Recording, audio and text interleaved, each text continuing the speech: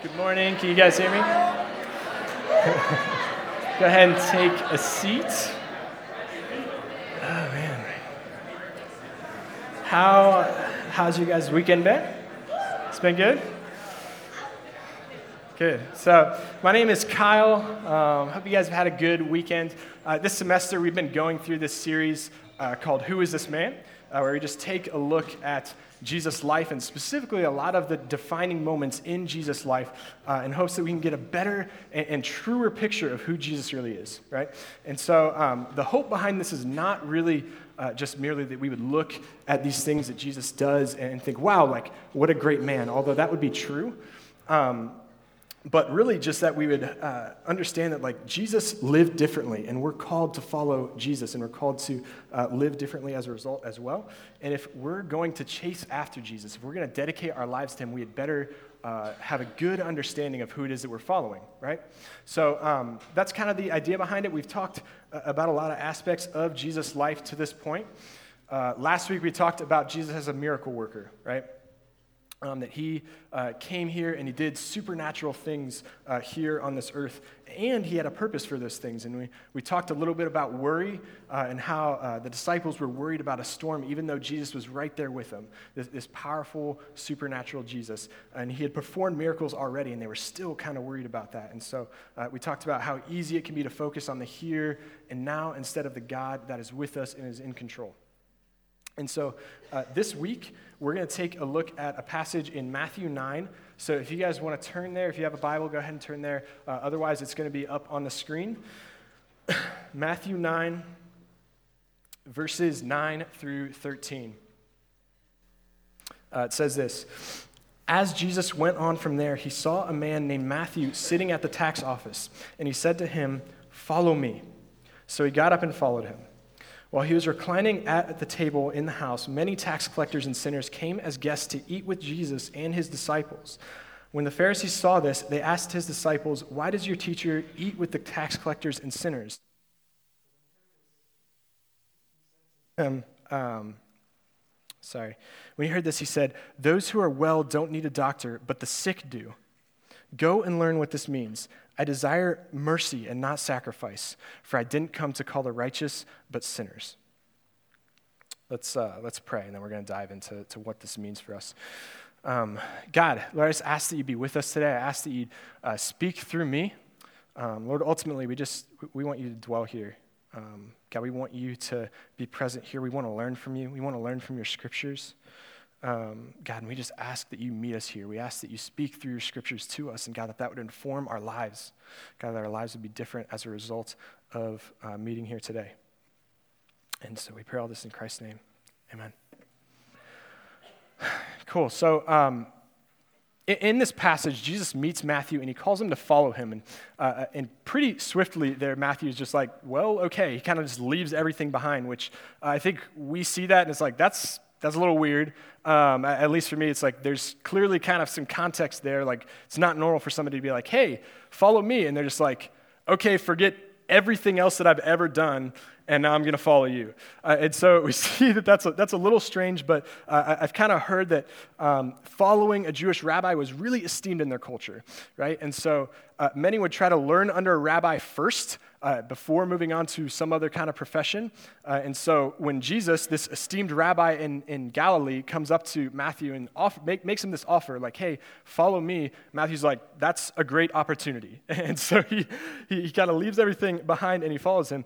Now, we also know from parallel stories in Scripture, like the parallel story that is told in Luke's gospel, for example, that where Jesus and these tax collectors and sinners are eating is Matthew's house, right? And that he throws this banquet for Jesus. So Matthew is called to follow Jesus, and then as a result, he's like, "Hey, let's celebrate, let's eat together," and that sort of thing. And so they're all eating at this tax collector's house, and tax collectors during this time were despised. And they were despised largely because, they would collect these taxes, but they'd also kind of extort a little bit extra just to pad their pockets and that sort of thing. And in addition to that, they were collecting these taxes for Rome. And so what that made them was not only thieves, but traitors to the Jewish nation. So the Pharisees and most of the Jewish people didn't like these tax collectors. And so what we see is that Jesus is kind of doing things a little bit differently, right? And that the Pharisees are a little upset and maybe put off by this. They've got some questions. They don't really understand why Jesus would be hanging out with people like that, right? People that they would consider sinners, people that they would consider far from God, and that type of thing. And again, we just see that Jesus is kind of going against the grain here, right? He's doing things that, honestly, if translated into our culture, we might not receive as well as we do when we just read it in the scriptures ourselves. And so, frankly, I just don't know that they would be as appealing to us if that was in our kind of context. And in addition to that, I think that when we see these scriptures, we kind of tend to view the Pharisees as like the bad guys in the scenario. We tend to view them as the bad guys, and then we tend to just assume that we're aligned with Jesus and the people that he's ministering to more so than the Pharisees. When in actuality, I think it can be pretty common for us to relate to the Pharisee as well. And so we're going to talk a little bit about the Pharisees first. And so these were the kind of Jewish religious leaders. And what we find throughout the gospel is that, throughout the gospel accounts is that these were people that were very set on tradition, right? They were very set on, this is the way that we've always done it, and this is the way that the people before us had done it, and so this is the way that is right, okay? And so often throughout Jesus' life, he does things that kind of tick them off because it kind of goes against some of those traditions. And people during this time, at least during this period, I think really liked Jesus, right? Like he's going around healing people. He's speaking as though he had authority from heaven. And so people were like, wow, like we really like this guy. And yet the Pharisees are seeing that in combination with the fact that he's kind of going against some of their traditions, their man-made traditions that they've always had, and they don't like it, right? And so what we find out is that the Pharisees, they can seem very concerned with the letter of the law and not the spirit of the law, right? They seem very concerned with this is what God says to do, or even this is what we've always done or say to do, versus a spirit of the law, which is like this is why we do these things, right? And Jesus continues to kind of break down some of those barriers. He's trying to show the Pharisees that it's not enough to look holy or righteous. It's not enough to externally look like you're a righteous or holy person, but that you would be changed from the inside out. That God is very much concerned with the heart. And this is where the Pharisees, I think, very much err throughout Jesus' life, throughout his kind of lifetime. They've kind of forgotten like what God is about and who he really is. And as a result, they seem to think God wants like their rituals rather than their hearts. Okay? And now, I think what we do is often we look at these stories, we take a look at these stories, and we kind of judge the Pharisees, which I find to be really ironic, right? Like we look at their lives and we think, well, how stupid, the Pharisees doing Pharisee things, kind of classic, these pious religious nuts that don't really care about very much else except their self-image, that kind of thing. And so I think there's a couple things that we can miss about the Pharisees if we're not careful. So I want to talk about that. The first thing is this: we're not always so different. Okay? We're not always so different. It's true that the Pharisees are these kind of pious religious nuts that care a lot about their self-image, but I think we can fail to see where we're similar. For example, I think any time that we derive our value from comparing ourselves to others or even from some kind of standard that we've set, we're acting a whole lot like a Pharisee, okay? We're saying that these are the standards I've set to be a good person, and then whenever we do well in those standards, we feel a little bit good about ourselves, and then when we fail, we feel kind of awful, right? Not in the best mood. And I think ultimately what we're doing is we end up comparing our frankly just mediocre good works to the life of Jesus, which we know is ridiculous, right? But we do that anyway. And so what we kind of do is we end up setting these kind of standards, and when we do this, I think we deny the gospel and we deny Jesus. So to give you an example of what this is like for me, often for me, the kind of standard that I try to like live up to, that sometimes I feel like I'm able to do and other times I'm not, is just I need to feel like I'm doing something good for God's kingdom. Okay, like a lot of the time it involves like, man, am I investing in enough people? Am I having enough like gospel conversations? Am I doing enough for our church? Am I, involved in the lives of people that are far from God? That type of thing. All good things, right? Things that I would never be like, oh, that's terrible. I need to step away from that, right? Like I would never say that. And yet, the reality is I can never do enough of those things to earn God's love. I can never do enough of those things to get closer to God, right? When I succeed, I feel good about myself, which is like, again, a self-righteousness. It's like this exalting of ourselves. And when I fail, I feel bad about myself, which is sort of this backwards self-righteousness as well, right? Where we just end up saying essentially that like Jesus isn't good enough, right? The reality is we can't add anything to what Jesus has done to make ourselves good enough before God, okay? So that's the first thing. It's just that like we aren't always so different from the Pharisees. I feel like that's important to note. And the other thing is this: Jesus cares about the Pharisees.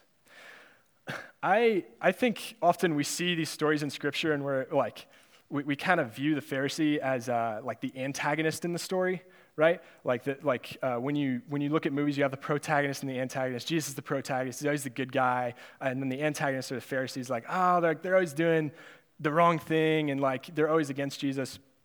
And I don't think that's really the point. And although Jesus has a lot of his harshest words tend to be for the Pharisees, I don't know that means he like doesn't like them or he hates them or something like that. I think more so it's just this idea that like Jesus is, I think, showing them a little bit of tough love, right? A little bit of strong words, which I think are needed for stubborn people.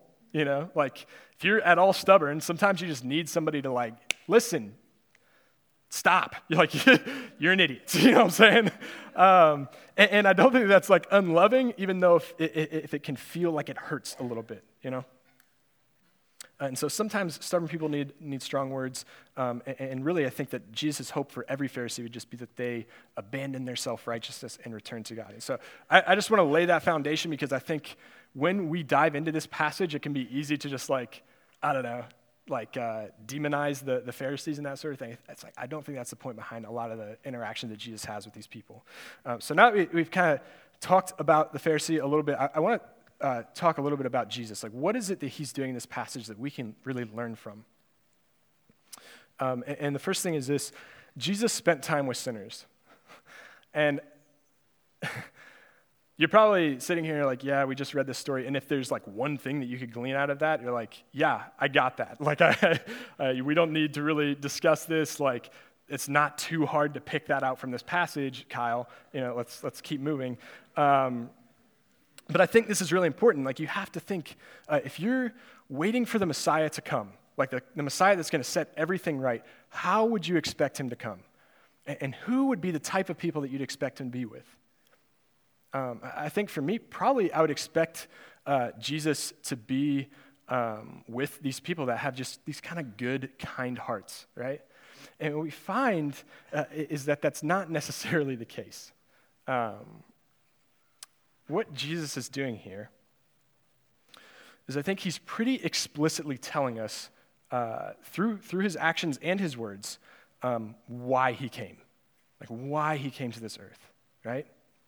He came to retrieve the lost.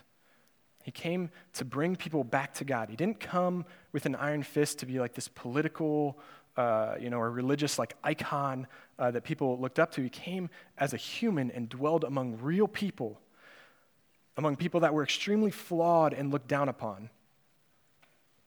And I think this should be both an encouragement to us and a challenge to us, okay? It should be an encouragement in a sense of like, man, like, nobody is too far gone, right? Like, nobody is out of Jesus' reach. The gospel, like, this good news about what Jesus did is for you. Like, that is for you. And there's nothing that you can do to put yourself out of Jesus' reach, regardless of where you're at. If you don't know Jesus, there's nothing you can do to put yourself out of his reach. And if you know Jesus, there's nothing you can do to put yourself out of Jesus' reach. Okay, so let that be an encouragement, but also I think this is a challenge and a reminder. that if we are to join Jesus in his mission to bring back the lost, that we ought to be around the lost. Okay? We ought to put ourselves around people that don't know Jesus in order to share this with them. We ought to find ourselves in places that the lost spend time. Okay? I want to admit that is tricky. That's tricky, especially when speaking to a college environment and that sort of thing, because while we need to meet people where they're at, I think that there's a little more that we need to think through than that, right? Like if those places where you're thinking about spending time to meet lost people are like a temptation for you, it's like, man, that is at least worth thinking about, I'd say. Is it a place of temptation for you? How can you really be a light in that place? Is that the best way, to go there? Can you get arrested? That's probably a good thing to think through, But for real, there's a lot to think about, and there's no way to prescribe this right answer across the board. We should just all be hanging out at all the frat parties and trying to, meet all these people. It's that's, for some people that might be totally fine. And for a lot of others, it's that's a terrible idea, and you should definitely not do that. You know what I'm saying? So there's a lot to think about there, but I would say this.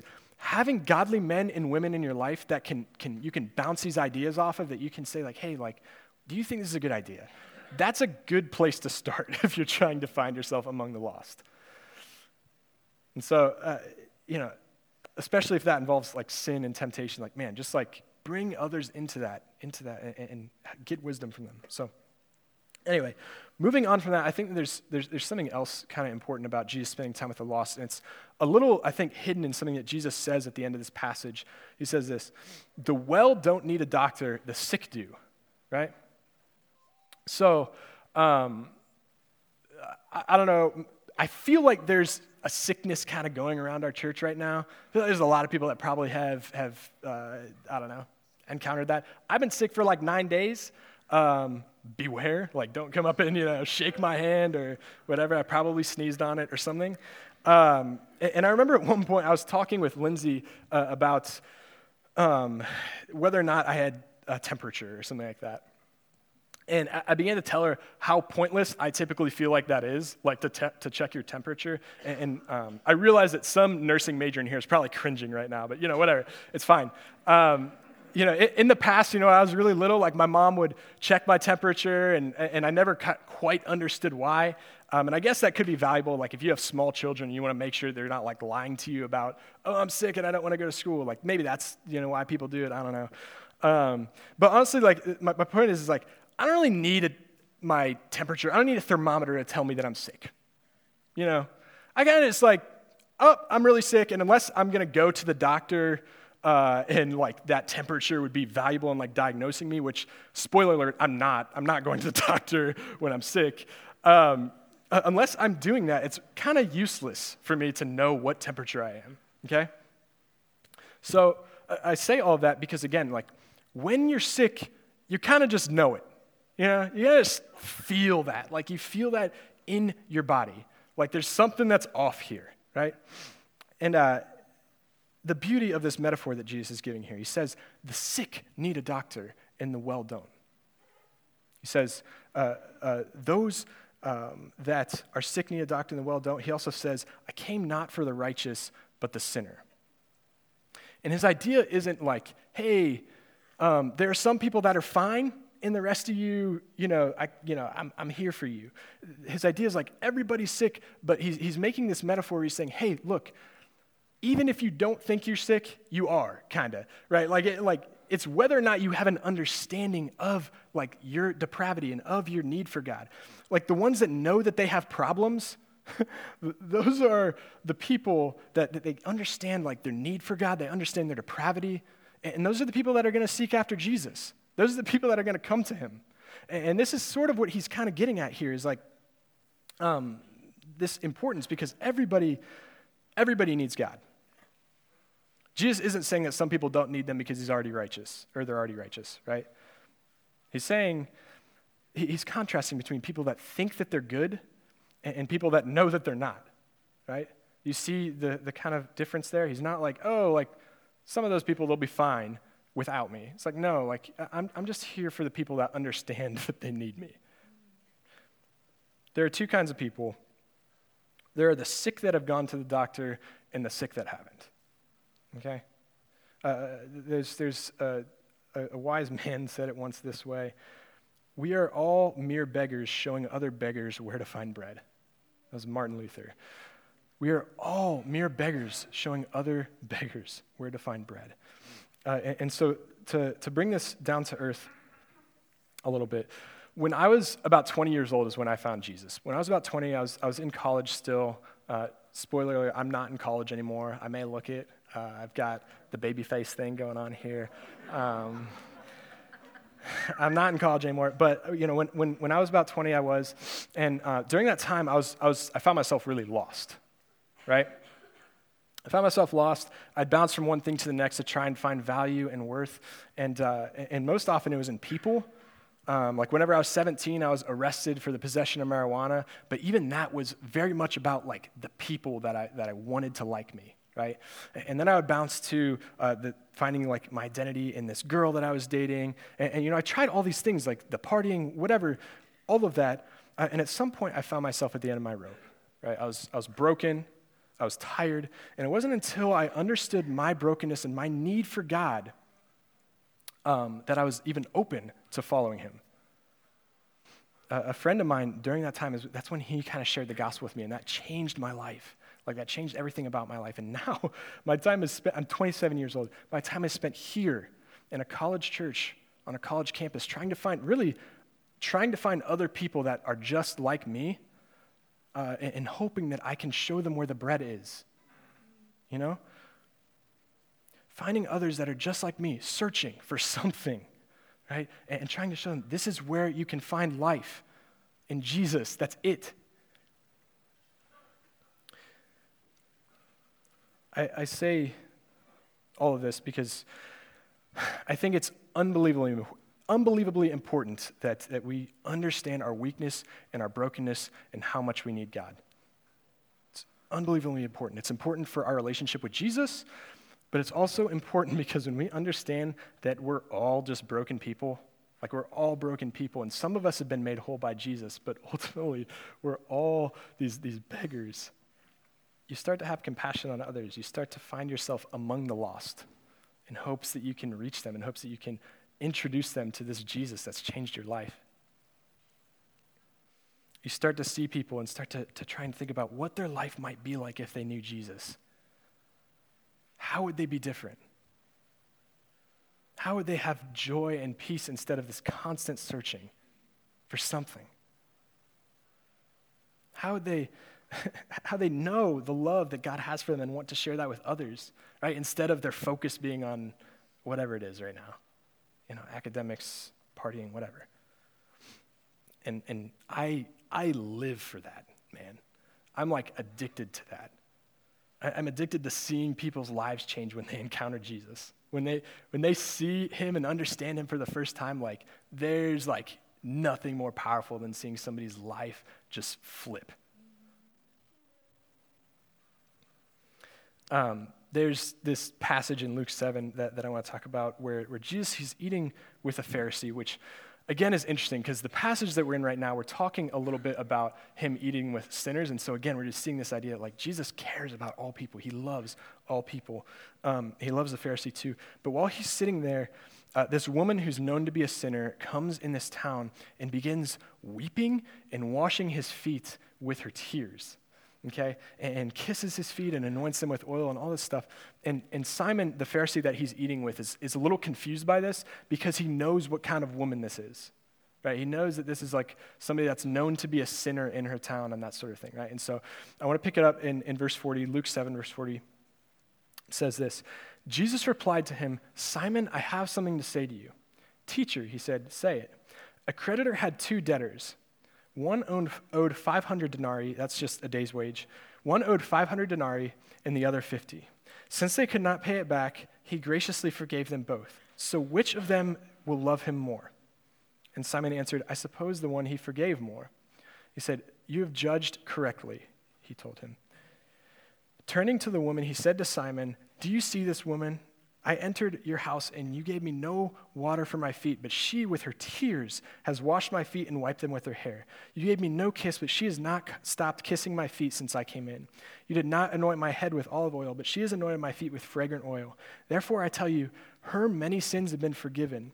That's why she loved much. But the one who is forgiven little loves little." Then he said to her, "Your sins are forgiven."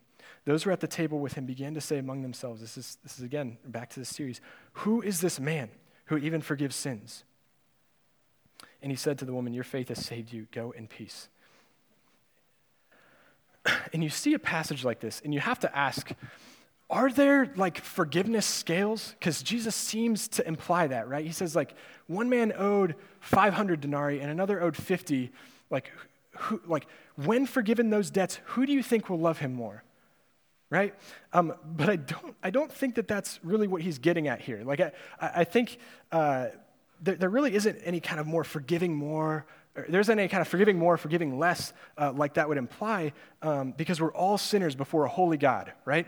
And so if that's true, I think what's really being talked about here is very similar to what we're seeing in the Matthew passage that we already talked about, and it's that one person is not forgiven more than another, and it's more about whether or not we have an understanding of how much we've been forgiven. Everyone has been forgiven much. This is what I'm getting at. There is no, oh, this person's been forgiven a little, this person's been forgiven like a moderate amount, and this person, man, like they had some baggage, they've been forgiven a ton. No. We've all been forgiven much, okay? And so it's more about this understanding of how, do we have an understanding of how much we've been forgiven? Right? And to engage with that, this is just kind of a heart check thing. Do you have an understanding of how much you've been forgiven? And if you don't, how can you cultivate that? How can you continue to engage with that? How can you try to understand on a greater level, man, I have been forgiven much? And then lastly, how can you respond to that? How can you respond to understanding, like, man, I have been forgiven so much? Like, maybe that's just a praise of God. Maybe that's just like, man, God, I'm so thankful that you would save me, right? Maybe that's it. Maybe it's just trying to show other beggars where the bread is. Maybe that should be your response. Or honestly, yeah, just like this understand, like, I am just another beggar in need of bread. Like, I am just another sick person in need of a healer. I'm just another sinner in need of a Savior. Or maybe for you, it's believing in Jesus for the first time. Understanding that, like, man, like, I've not received this forgiveness yet. I've not received, like, this gift that's been given to me. Like, maybe that's a spot that you're in, and you need to engage with that and to dedicate yourself to Jesus. Ultimately, yeah, we've all been forgiven much. We all have, regardless of your background. You may think, oh, I grew up in church. I've had a mostly good life. I think that has a deep misunderstanding of not only your life and the small things that you consider to be just like white blemishes or something like that, versus God's unlimited holiness, right? And so to have a deep understanding of, man, like, I've been forgiven much, and to let that propel you into a deeper love for God. Right? And so I'm going to pray here in a moment, and we're going to sing some songs, and I think that's going to be a great time for you to engage with that. But if you need prayer, like if you need to talk to somebody about some of this stuff, we always forget to mention this, but we have people in the back. They'll have like lanyards on and whatever. Some people are sometimes along the side here. If you need to pray with somebody, go and talk to them. Like, they will pray with you. And ultimately, like, man, like, let us praise God together for being forgiven much. Let's pray. God, you've been so good. You've been so good to all of us. God, we thank you for giving us all much. God, like, there's so much in each of our lives that we don't tend to account for, and we know that you're good and gracious and loving to all of us. Lord, I just ask that you'd be with us during this time of worship and prayer. God, I ask that you'd help us to love you more. God, I just keep thinking about, you are the best thing that's ever happened to me. God, thank you for saving my life. Thank you for saving the lives of so many people in this room. Lord, and I just pray that we'd be able to engage with you, to love you well during this time of worship. In Christ's name, amen.